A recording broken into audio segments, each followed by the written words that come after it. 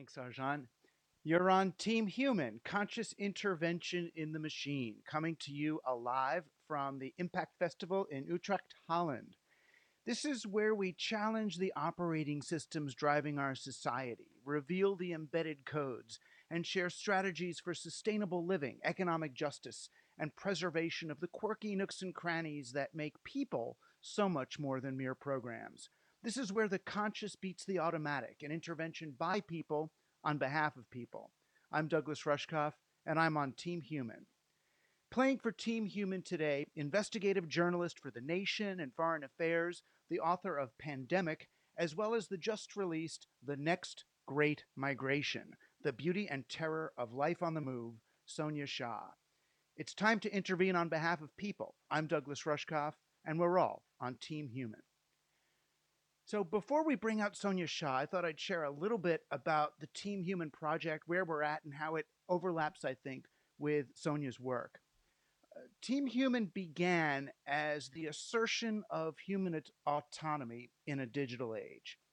We're living in a world where billions of dollars are being spent to design software and platforms that control our behavior by technologists whose stated goal is to replace us altogether with AI. Google's original motto, "Don't be evil," may as well be "Don't be human." It's become the underlying ethos of Silicon Valley and the world they're building for us, to separate us from the teeming masses, to build walls. In 2018, when I was speaking to a handful of hedge funders, I learned that the main thing keeping them awake at night was the impending event, be it the environmental collapse or social unrest, a Mr. Robot hack, or even an unstoppable virus that takes everything down. So they hire futurists and climatologists to develop strategies for different scenarios. They purchase property in Vancouver, New Zealand, or Minneapolis, regions predicted to be least affected by rising sea levels, terror strikes, or most frightening of all, mass migrations. Others are investing in vast underground shelters. Welcome back, online audience. We apologize for being off the air for a few minutes. Bringing a festival online isn't easy. We're experiencing that. We'll pick up where we left. We decided to skip the Q&A, the questions. So now it's the full 40 minutes for Sonia Shah and Douglas Rushkoff. Hi, so someone let me know whether I'm being heard or anything. I'm reading here. I don't know what's going on.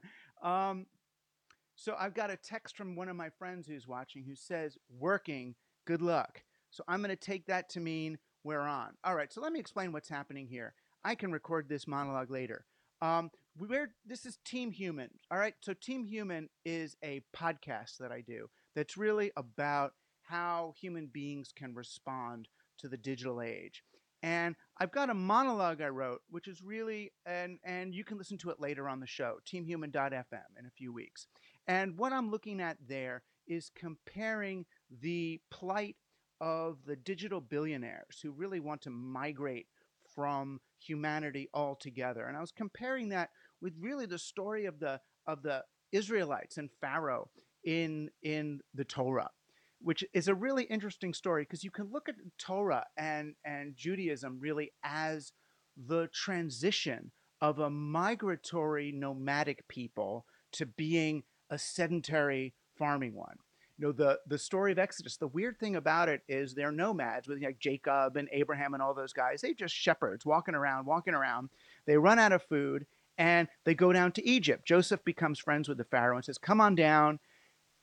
We got food here." And they go there and slowly they become enslaved. And they're slaves for 400 years down in Egypt. And even though they're there 400 years, the Pharaoh still considers them immigrants, interestingly enough, and gets the idea in his head that they're going to replicate and then, like bugs, he says, and then turn against them. So they have to escape. You know, Moses, let my people go, and the plagues and all that. And they escape. But the weird thing about it, we all know they got to Canaan or Israel and declared it as their land, but they don't get to Israel in Torah. In those first 5 books, the holy books, they're actually still on the road. When those books end, they see Canaan and they're going to be allowed to go there. But the holiest part is Israelites actually in flux. always in that migrant state of being. And that's what Sonia Shah's book, I think, and her work right now is reclaiming and celebrating for us all in this book, The Next Migration. That when you're always moving and always open, you're always going to be welcoming of the stranger because we will always be strangers ourselves. So it's my pleasure to welcome one of Team Human's true all star players who has sat through all of these technological issues, Sonia Shah. Hi, Hey, everyone. hey, thanks so much for coming on and bearing with us as we deal with the inventions of the technologists. They can't keep us That's apart what for we do. long. I'm wondering, first, your last book, and you wrote it a few years ago, Pandemic, um, which I read the first half of it after this, and I'm wondering, are you experiencing a little bit of "I told you so" in that? I mean, it's very frustrating, you know. I mean, I wish there was even a little bit of that feeling of, this is exactly what I said, and you guys should have listened to me. But it's really not like that. It just feels so incredibly frustrating that and it wasn't just me. The reason I could spend 4 years writing a book about how microbes use social and political and environmental forces to turn into pandemics is because people knew how it works. There's all of these experts and scientists and case studies and anecdotes and research showing how that process unfolds. And so, that's why science journalists can write a whole book about it, and among other people. So this was all things that we knew was coming. And in fact, really, we've been living through pandemics all along. It's just we generally are able to ghettoize them in marginalized populations so that those of us in the kind of industrialized in the wealthy classes don't really have to think about them. But throughout we've had HIV going on, HIV pandemics, we've had a cholera pandemic going on. We still haven't tamed all the old pandemics of the past: malaria, tuberculosis, cholera. All those things are still Mm. going on, despite the availability of cures and like we know exactly how to prevent these things. Still hundreds of thousands of people are getting sick and dying of all those other diseases. So, the fact that it happened here is like we've been just like pulling that, the slot machine handle down again and again and again. These are probabilistic events. And so eventually this was going to happen. But it's still always shocking, right? Like, even if you know something's going to happen, when it actually does, Yeah. you're like, oh my God, I can't believe I fell through that open door. so, Yeah. so there's a little bit of that. Yeah. Yeah, I mean, I feel like that with the whole digital thing is for me. Since the early '90s, I've been saying, "Don't let capitalism take this over, or it's going to be bad." And oh well, capitalism didn't want to listen to that. so, so No. the pandemic flows so naturally into the Great Migration because one of the fears of migration, certainly right now with the China virus, um, is that the Chinese are going to migrate here with their dirty viruses and give it to us. Again, that goes all the way back to biblical times. Oh, look, there's the lepers. They're going to bring this. They're going to bring that. This fear of disease from the other. I guess I'm wondering because you started writing this obviously before the pandemic. What was your initial urge really to write the next great migration? I know you're a first generation American, and in some ways you're not at home here or back in India. Was that sort of part of that what motivated it? That was part of what interested me, but to be the way I got into this was actually following up on my pandemic research when I had finished that book in 2015, or it came out in 2016. I finished it in 2015, and this was right around the time of the quote unquote migrant crisis in the Mediterranean, when all these people are Mm. coming over from Syria and Afghanistan and they're drowning in the Mediterranean, and it's all over headlines, and the borders are all closing in Europe, and all this was happening.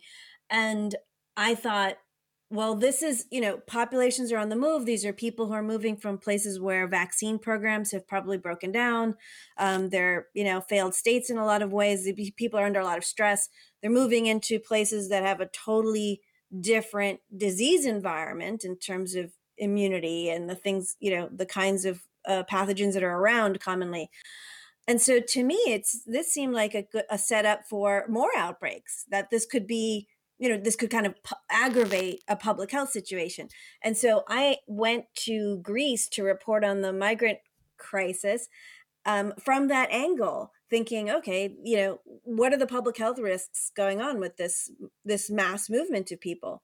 And what I learned was that every assumption behind that idea was wrong, essentially. Mm. Like this idea that these migrants are, because they're moving, that they would be introducing new diseases into a place is exactly wrong. In fact, migrants are usually healthier than the host populations they enter, which, if you think about it for 2 seconds, makes sense, because it requires good health and resources and resilience and all of those portable kinds of capital to be able to successfully migrate.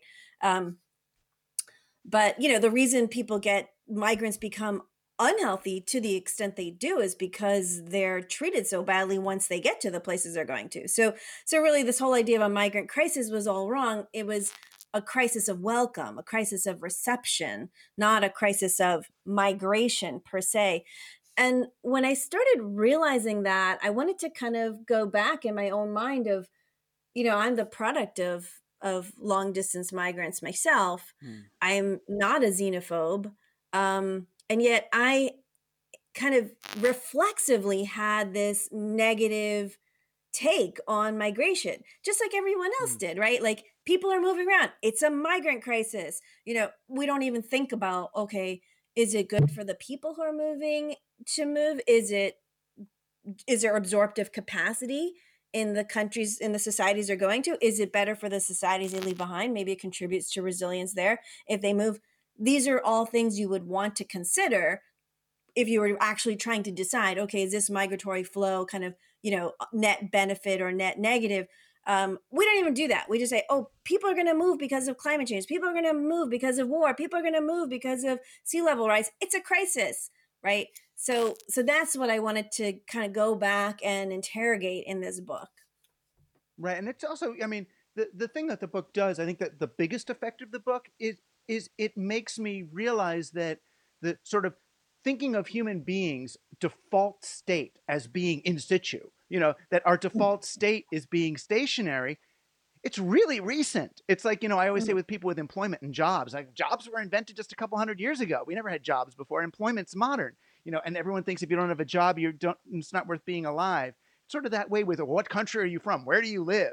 As if, well, there's us and we're here. And then there's these few other stragglers who then try to migrate. It's like, no, migration. Talk to any indigenous person. Migration is the natural human state. It's the wonder is how we've been able to survive this long with people not moving, not moving around. Well, that's true. Or just how we've had this total habit of mind that the norm is to be still and to be rooted and to be sedentary. And I think, in the broad, if you look at a broad sweep of history, you're absolutely right. Movement is the norm. Staying still is the thing that's weird and that really needs explanation.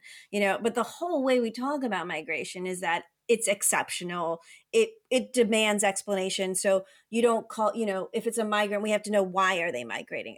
Are they an economic migrant? Are they a refugee? Are they asylum seeker? Are they looking for a job? Is it a family? Is it chain migration? All these ways in which we are expressing the fact that migration is the weird thing that we need to explain somehow, because that's the thing that's sort of anomalous and rare, when in fact, every step of the way, as we've learned more and more about our own migratory past, the role of migration in nature, what becomes clear is that migration is central to our experience, and not just us, like a lot of other species. It's how we have survived and adapted on a planet that has been continuously changing. Right. But you make the point, early on, that while animals tend to migrate because of nature, that human beings, at least in modern times, human beings tend to migrate because of weird abstract problems, political things, profitable, profitable or unprofitable things. That it's that our migrations are spawned by political abstractions rather than anything real. Yeah, and I mean, there's a way in which you could think about wild species is also being affected by those kinds of dynamics. I mean, those are power dynamics within our species, right? Like it's some people in Washington, D.C. saying, well, you can't move across this invisible line I drew right here, but you over there, you can. So those are all kind of power dynamics within our own kind. And I think we just don't know enough about wild species to know that, okay, when the storks are deciding who gets to go on that route to Sudan and who gets to go on that other way. Maybe it's power dynamics for them too. We don't know, but certainly for us, we know the way we move around is not shaped by the most convenient way or the most geographically reasonable way to get from A to B. It's all shaped by our politics about our power relations with each other. But that's gotten reinforced by the kind of naturalism that we were taught in school. Is like there's new world monkeys and old world monkeys. There's the Chinese panda. There's the American fox, and therefore there's also those African people come from there, and the Eskimos come from up there. That as if there's this natural correct place for things, and if they move around, you get an invasive species, and it kills all your plants. So stay where Yeah, you're supposed to be. it's really incredible that we've decided that nation states, which is such a modern thing, right? The whole idea of a nation state is such a modern idea. And then we're ascribing this to wildlife and to like plants, and creatures that have been moving around. And what scientists are recovering now is how much even those species that we think have been there for millennia, well, they've all moved around too. There's this idea of the camel, for example, that the camel, we think of the camel as so kind of rooted to its place that it kind of stands in for that place. The camel, Middle East, yeah, that same thing on the little maps you draw for a Yeah. kid. It's like you can draw a camel and that means Middle East, or you can draw a peacock and that means South Asia, or a bear and that is North America. Like it's exactly the same thing, the place and the animal. But in fact, camels are, originally from North America. That's where they originated. They're more common in Australia. They're actually wild in South America. There's this complicated backstory, and all the rootedness that we see, it's a snapshot in time, so it's just right now some of that might be true, or in the last decades of our whatever our kind of perspective is of right now is, but in the broader scheme of things, or it really just depends on what time scale are you looking at. Where are we from? Where am I from? Am I American because my body's on the North American continent, or South Asian because 2 generations ago that's where my people were from, or somewhere in Africa where we all were originally and probably went to a million places in between. It's almost Yeah. arbitrary. It's like, where do you put the starting place? Like they say with technology, that everyone thinks of bad technology as whatever technology came up after their own childhood, right? You have this arbitrary starting moment. Everything else is newfangled crap, right? I like television and transistor radios. And it's like, and damn if anything else is going to interrupt that. But that sense of origin, like, which again we know was mythological. There's no such thing as an Italian. They were, maybe they were Venetians who came from that city. I mean, cities were more like beehives or termite nests or something. They were sort of natural amalgamations of people in localities working together. Then some emperor or king comes and says, "Okay, here's the lines. Everything in this. You're not Venetians. You're not Milanese. You're all Italians." In a nation state, and then people who are born that year think, that's what I am, this is where I'm from, but there was no thing that you were from before, right? So then we fight Yeah, over these it's amazing to abstractions. think we used to live quite normally with just fuzzy edges, so we had communities, but they're just like fuzziness in between the communities, just like a gradation of difference that kind of goes on continuously over time, changing a little bit here and changing a little bit there. And we don't now it's such a deeply rooted like paradigm to think about the differences between us as being discontinuous, that there's just like a clean break. This part is America and this part is Canada and this part is Mexico and this part is Europe. That alone is an artificial thing we've come up with, but it's amazing how deeply we've embraced it, and we've incorporated into all of our ideas about nature, about history, about our place in it, and all of that. Right. It's them, it's them. And it's like there is no them. There's just lots of us. There's us over there and us over here, but them, and that perspective, particularly in America, of immigrants, Mexican immigrants, South American immigrants, as if it's like a spider in your yoga studio. Oh no, it's contaminated my room. What do? Do I get it out? Do I put it in a cage? Do I, because what's it going to do? But that fear of, and scientists supported this superstition. They acted as if this was scientific truth. How dare they? How did they get there? To look at migration as this disaster. I mean, well, in my book, I trace that historical moment back to Linnaeus, the Swedish naturalist in the 18th century, said, okay, I'm going to name everything in the world, all the, plants and all the animals and all the peoples. I'm going to give them a name, and we all can use this one name. And he basically decided, well, wherever I see things are right now, that's where they always have been and will always be. And he came up with that idea not through any kind of interrogation of what was actually going on, but just because he thought nature was an expression of God's perfection. So if he finds this one salamander in this one forest in Sweden, then that must be where God put it, and it must be in a perfect place. And if it's perfect and God put it there, it must have always been there, and it must always will be there. So for him, everything had to be perfect already. So that was his a priori assumption. So basically, he wasn't thinking about migration, but his idea just erased the possibility of migration. Because everything had to already be perfect. Right. He didn't talk about, as you describe it, like the armadillo walking, I guess not one armadillo, but chain migration of armadillos across the isthmus of Central America, I guess going up to North America from the south. You described it. It was like, I'm thinking about these little armadillo families, and it's like, oh, our family made it all the way to Costa Rica, and then the next 8 generations of armadillos make it to El Salvador. But that animals moved like that, that those continents were separated, then the sea level went down and the isthmus arose, and then things started walking across. I was like, oh, right. And people too, duh.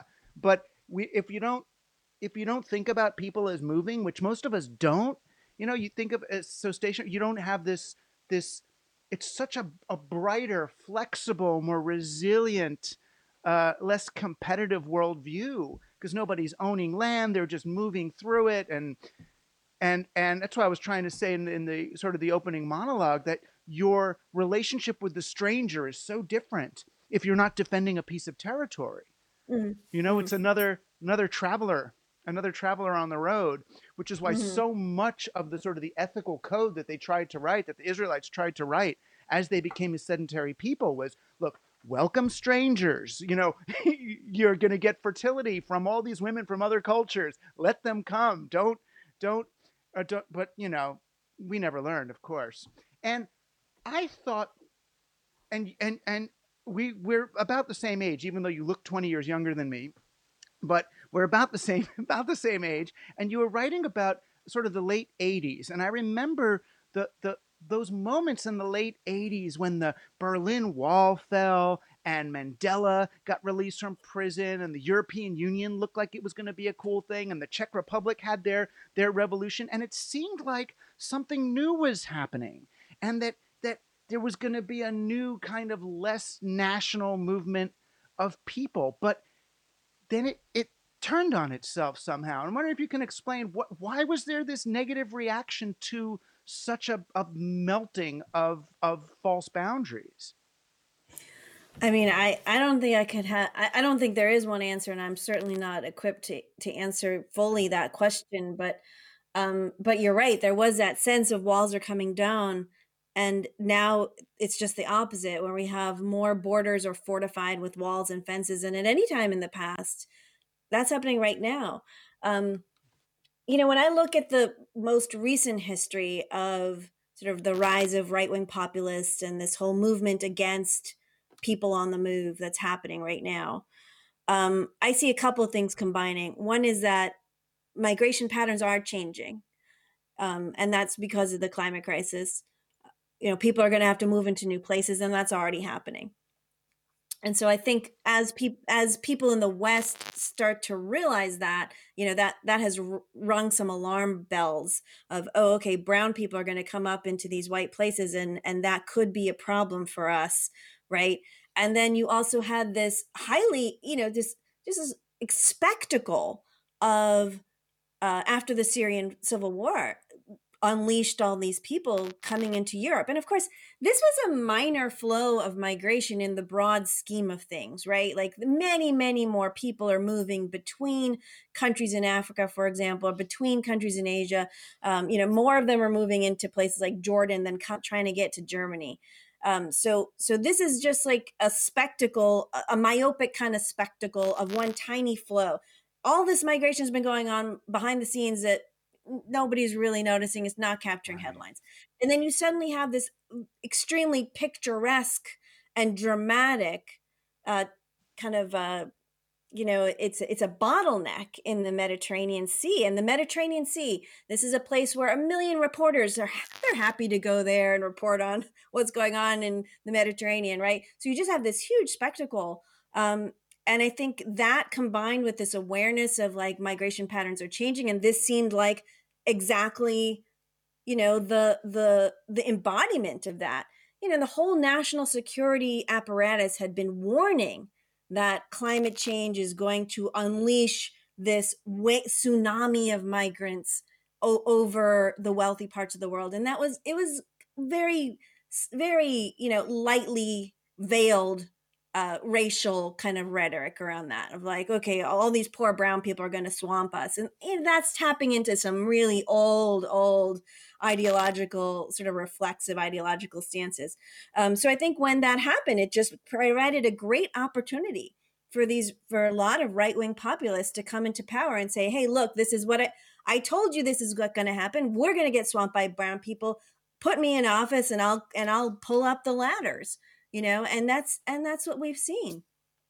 Right. And it's not even all meant. A lot of it's cynical. Like, you point out how they change the statistics of migrant attacks by if they can't even call them that, immigrant violence. So if it used to be that an attack was an attack, but now if a group threw like 10 rocks, it counts as 10 attacks because each rock counts as a separate attack.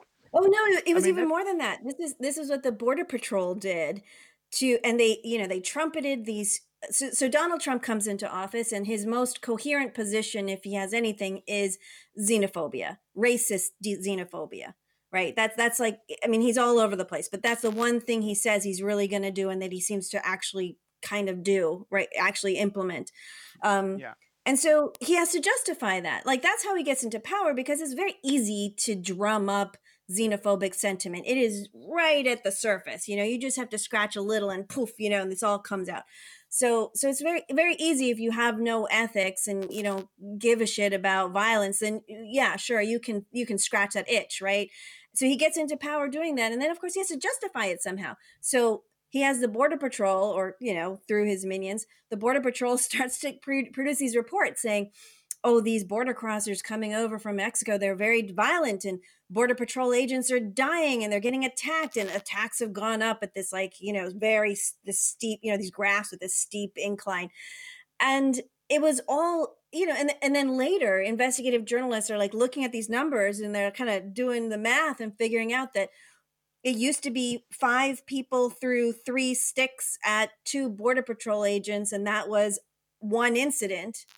And instead, they changed the math so that each stick thrown by each person at each Border Patrol agent was one thing. So from that one incident, you get like 20, 20 assaults, and it inflates their numbers. And this was happening across the board in right wing, in places led by right wing populists. They were bringing, these inflated, absolutely concocted numbers to try to justify why they had gotten into power. That act as if these asylum seekers and migrants were actually some huge problem, which they A, really weren't, and B, also the numbers were totally absorbable in most places. Of course, there's some places where, yeah, maybe it wasn't, maybe there's certain places that couldn't absorb as many new migrants as they got. That's possible. But in general, these are huge societies that many of them had labor shortages and housing openings, so there's plenty of places for these people to go. If we just had actually absorb them and welcome them, it probably would have happened and nobody really would have noticed. Because this is the other thing, Douglas, is integration and assimilation works. That's why we've been able to migrate all this time, right? Is because it works. You can live in the plains of South Asia and walk up to the Tibetan plateau where there's not enough oxygen, and you can learn to live there. You can take someone from the Brazilian rainforest and put them in Northern Europe, and they can learn to live there because we're fungible. That's the whole point. Right. And our bodies are. I mean, there's what you mean too, that biologically we are. I go to Denver, and after a week I'm making more red blood cells. My body figured out how to adapt to that because it was, meant to is a little biblical, but you know what I mean? It's resilient and flexible, and no, it's not like, oh, you're one of these, so you're supposed to live over there. It's like, send me to Tahiti. I'll figure it out, pretty fast. Yeah. I think that goes back to sort of. No, go ahead. No, go ahead. No, I was going to say the things that the resistance to migrants, the resistance to immigration. You later in the book, you kind of, and they've really stayed with me because you broke it down into sort of three main reasons why we resist. That we blame them for violence, we fear insurrection, and we blame them for diseases. And I was looking back, and I looked all the way back, because I'm into Torah this week. With Torah, with the Egyptians, violence. Well, first thing they did was they blamed Joseph for raping Pharaoh's wife. Oh, they're violent. Look at them. They stick him in jail. Insurrection. Pharaoh said it directly. They will turn on me. They're going to multiply. There's going to be too many. They're not going to agree with me, and they're going to have a revolution. And disease is the lepers and the insects and the fear of disease. And it's come right through to today. Violence. Oh, whatever they are, MS-13. They're gonna, rape your wives. I'm gonna save your suburbs from these, Mexicans that are gonna come in. Insurrection. Yeah, they're gonna steal the vote. They're gonna go and vote Democratic. All the illegals are gonna line up. We need to go there with guns and stop them from doing that. And then disease, of course, the China virus, and everyone's going to come in from South America with COVID, where they actually have secretly high rates, unlike us. And so it's from as far back as you can go into the current day. It's these same three features, and what you've done, which is so important, is you've dispelled each one of these. You've dispelled them culturally, historically, and then even biologically and genetically. It's just not even scientifically true. But we keep coming back to them, and I keep wondering, do we keep coming back to them? Is there some thing that we have to look at? Is there some part of human nature, or is it just the way we're being programmed by the rulers and dictators? I think it's both, because on one hand, you're right. It's very easy to aggravate xenophobia, and like you said, all these we have these old ways of thinking about outsiders that are negative, and it'll come back in an instant once somebody starts talking that way. It's like reflexive.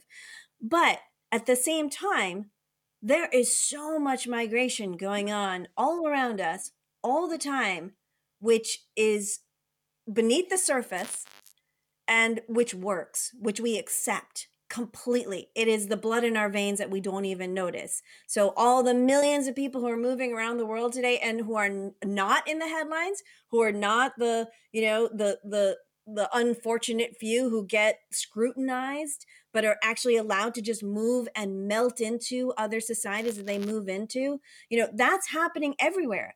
That's happening all everywhere. I mean, except for a few closed societies, that's happening all over the world, and that's been happening for centuries. So we have a huge capacity to accept new people because we don't even notice. We don't even notice some of them. They just come in and they just become part of a new society. I mean, look at Right. look at Donald Trump himself is the son of an immigrant, right? Like his mom came over as a domestic worker from Scotland. She had no money. She worked as a maid in New York. Like that's and then her son is president. We don't even think of him as an immigrant, right? We don't even think of he has shed that like a snakeskin. It's just gone.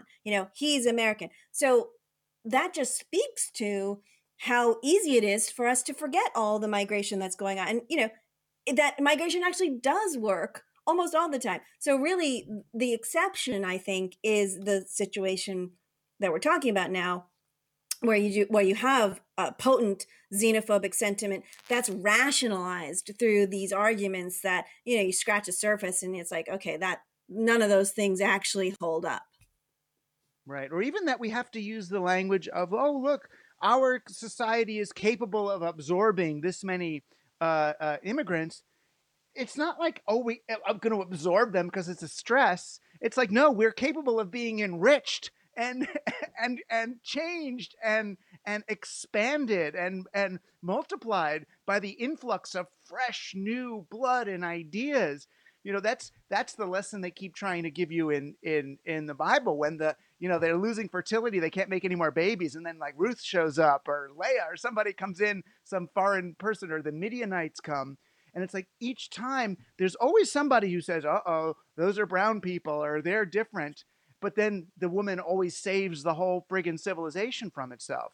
So it's always migration that seems to save the day. And and I know we're nearing the end of our time. I'm really interested in the future of migration and how global warming will both instigate more migration, but perhaps be alleviated by migration. That people are looking at, okay, there's going to be climate change, that's going to lead to mass migration, and then that's going to create civilizational collapse. But I'm thinking it might be the opposite. Like climate change is coming, it's going to catalyze more migration, and the migration might actually help us kind of rebalance civilization in a certain way. I mean, I think this is why I wanted to bring in the biological aspect of migration, Mm, because we don't do a lot of things over and over and over again that are bad for us on a population level. Those kinds of behaviors tend to die out. And yet we migrated again and again and again and again, and not just us, but all these other wild species too.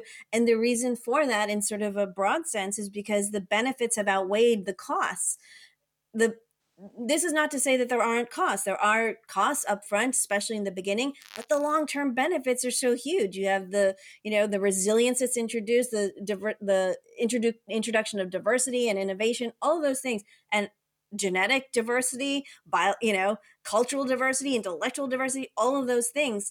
It's this process of moving into new place, adapting to it, developing novel ways of living, and then bringing that diversity into other places. So it's this constant sort of it's this fabric. It's a dynamic that continues, and that's what gives us the resilience.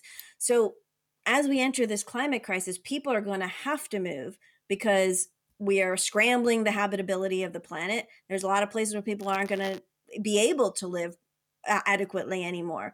So we can look at that as a crisis that we can try to stop. We can build walls and close the borders and trap people in those places. Or we can say, well, okay, the climate change is a crisis for sure, but the migration that it triggers could be part of the solution, not the crisis. What if we embraced that? And if we did, it wouldn't be to say, oh, it's all good, it's all great, and there's going to be no problems. It's to say, this is something that has long-term benefits for us. Let's try to manage it as a human reality, you know? And if we do that, we can minimize the costs and maximize the benefits, just like we do with every other part of human experience that has costs and benefits, you know? having children, getting sick. Like, these are all things that have costs and benefits, but we manage them because it's part of the human condition. It's part of our experience. It's how we survive. And I think migration needs to be brought back into that fold, that it is, we have to reclaim it as really central to how we're going to survive a climate crisis. Right. It's only unnatural when it's got the backdrop of unnatural nation state boundaries around it. When we look back to the butterflies at the beginning of your book that are slowly migrating up the hill, to a better spot for themselves, and proving that animals migrate because of climate, but migrate successfully. It's like, oh, this is just how things happen. This field dried up, so we walked over there, and then the salmon were over here, so we go there every April. Then we go down here because the guavas are coming off the trees. It's like, this is not rocket science. It's just a basic movement of Ja people, as it were. The thing I wanted to close on, which was so Team Human-esque for me, was the research that you, I would say uncovered. I'm sure it's there for anyone to see, but none of us read anymore. The DNA mitochondria stuff was all new to me. The idea that when they analyzed the DNA and mitochondria, it turns out that people separated into all these different kinds of people much, much more recently than we thought. I would think, oh, right, these ones came out of Africa like 1 million years ago or something, but it's not at all. No, it's measured so in the people that we thought of as other are actually just us. Yeah, so you don't even have to go back that many generations of people who are alive today. We only have to go back not that many generations to the point where we all have a common ancestor. It's not that long ago, that maybe 1,000 generations ago, we all had a common ancestor. So, in this really, or 1,000 years, kind of even profound way, we are Yeah. we are one big family. Of course we are, right? Like, that's You mean what a 1,000 species is. generations? That's who You we mean are. 1,000 generations or like 1,000 years? No, I think it's like 1,000 or around 1,000 Because you said in the generations, book it something was like like that, where you can 2,000 find a years common ago. ancestor. Mhm. Yeah. Not Yeah, 1,000 which is years not ago. that right. It's not that long Yeah. ago though. And No, it's that not the that long journey ago. out of Africa, yeah, was a Yeah, pretty it's not that long recent ago. thing. It's not like we were monkeys or something. We were you know, We were people. we were Yeah, people with and urns and the stuff, other amazing thing about it is that, when we walked out of Africa, there's this idea that we walked out of Africa and, the planet was unpopulated. And so we just populated all the continents, and then we just stayed still for millennia until, we got like steamships and stuff like that and started moving around fast again. Well, actually, we know from paleogenetics now that, in fact, when we walked out of Africa, there was people everywhere already, all these other human species that are now extinct. And we assimilated with them. That's why we have their genes in our DNA. And then we didn't stay still. We kept moving. So people moved out of North America, settled there, met some other people who were there, mixed with them, went back to Asia, went back to Africa, went back to, in and out, these complicated migratory routes in the past when it wasn't even easy, and they're just as complicated as our migratory routes are today. So that, I think that Right. really tells you something about what migration means for our species. Right. And it also reminds us all, and we kind of have to close here because they're going to move on with the festival. But it also reminds us of just how close we are to each other. The theme of Team Human has always been find the others, as it find the others and then connect with them. And what you're sort of showing me is that there really are no others. There's just lots and lots of us. And once you start to see it that way, gosh, it becomes a whole lot more fun and less threatening to welcome other people into our worlds. Absolutely. That was perfectly put. Yes. Well, thank you, Sonia Shah. Everyone, get the Next Great Migration. It's a super important book, and which I didn't say either. This is one of the first nonfiction books I've read in really maybe 10 years that reads like literature. It's not flowery, but it's so poetically and gently expressed. It's just a word for word delight to go through this. So even if you don't care about the subject, just read it for the language. It's a beautiful experience. Thank you, Douglas. It's a That was it's a really walk. nice. Oh, thanks. It's a journey, you know? It really is. So thank you. Yeah. Okay, Thank you. Arjan and Impact, thank you for having us. And you can retake your stage. Unless we've been doing this just with each other in the abyss, which No one's is watching. completely possible. We'll see if they come back. He's Yes. there. Hi, Okay. hi, Douglas. Hey, Hi, Sonia. It was great to listen to you and to your very engaging conversation. Thanks for allowing us to be a part of that. But now, yeah, you're right. We have to move on with the program, and that's Jasper Gieping's performance that we're preparing for. That will take us a bit, but meanwhile, you can tune into Impact TV. Thanks, Sonia. Thanks, Douglas. And it was very nice having you.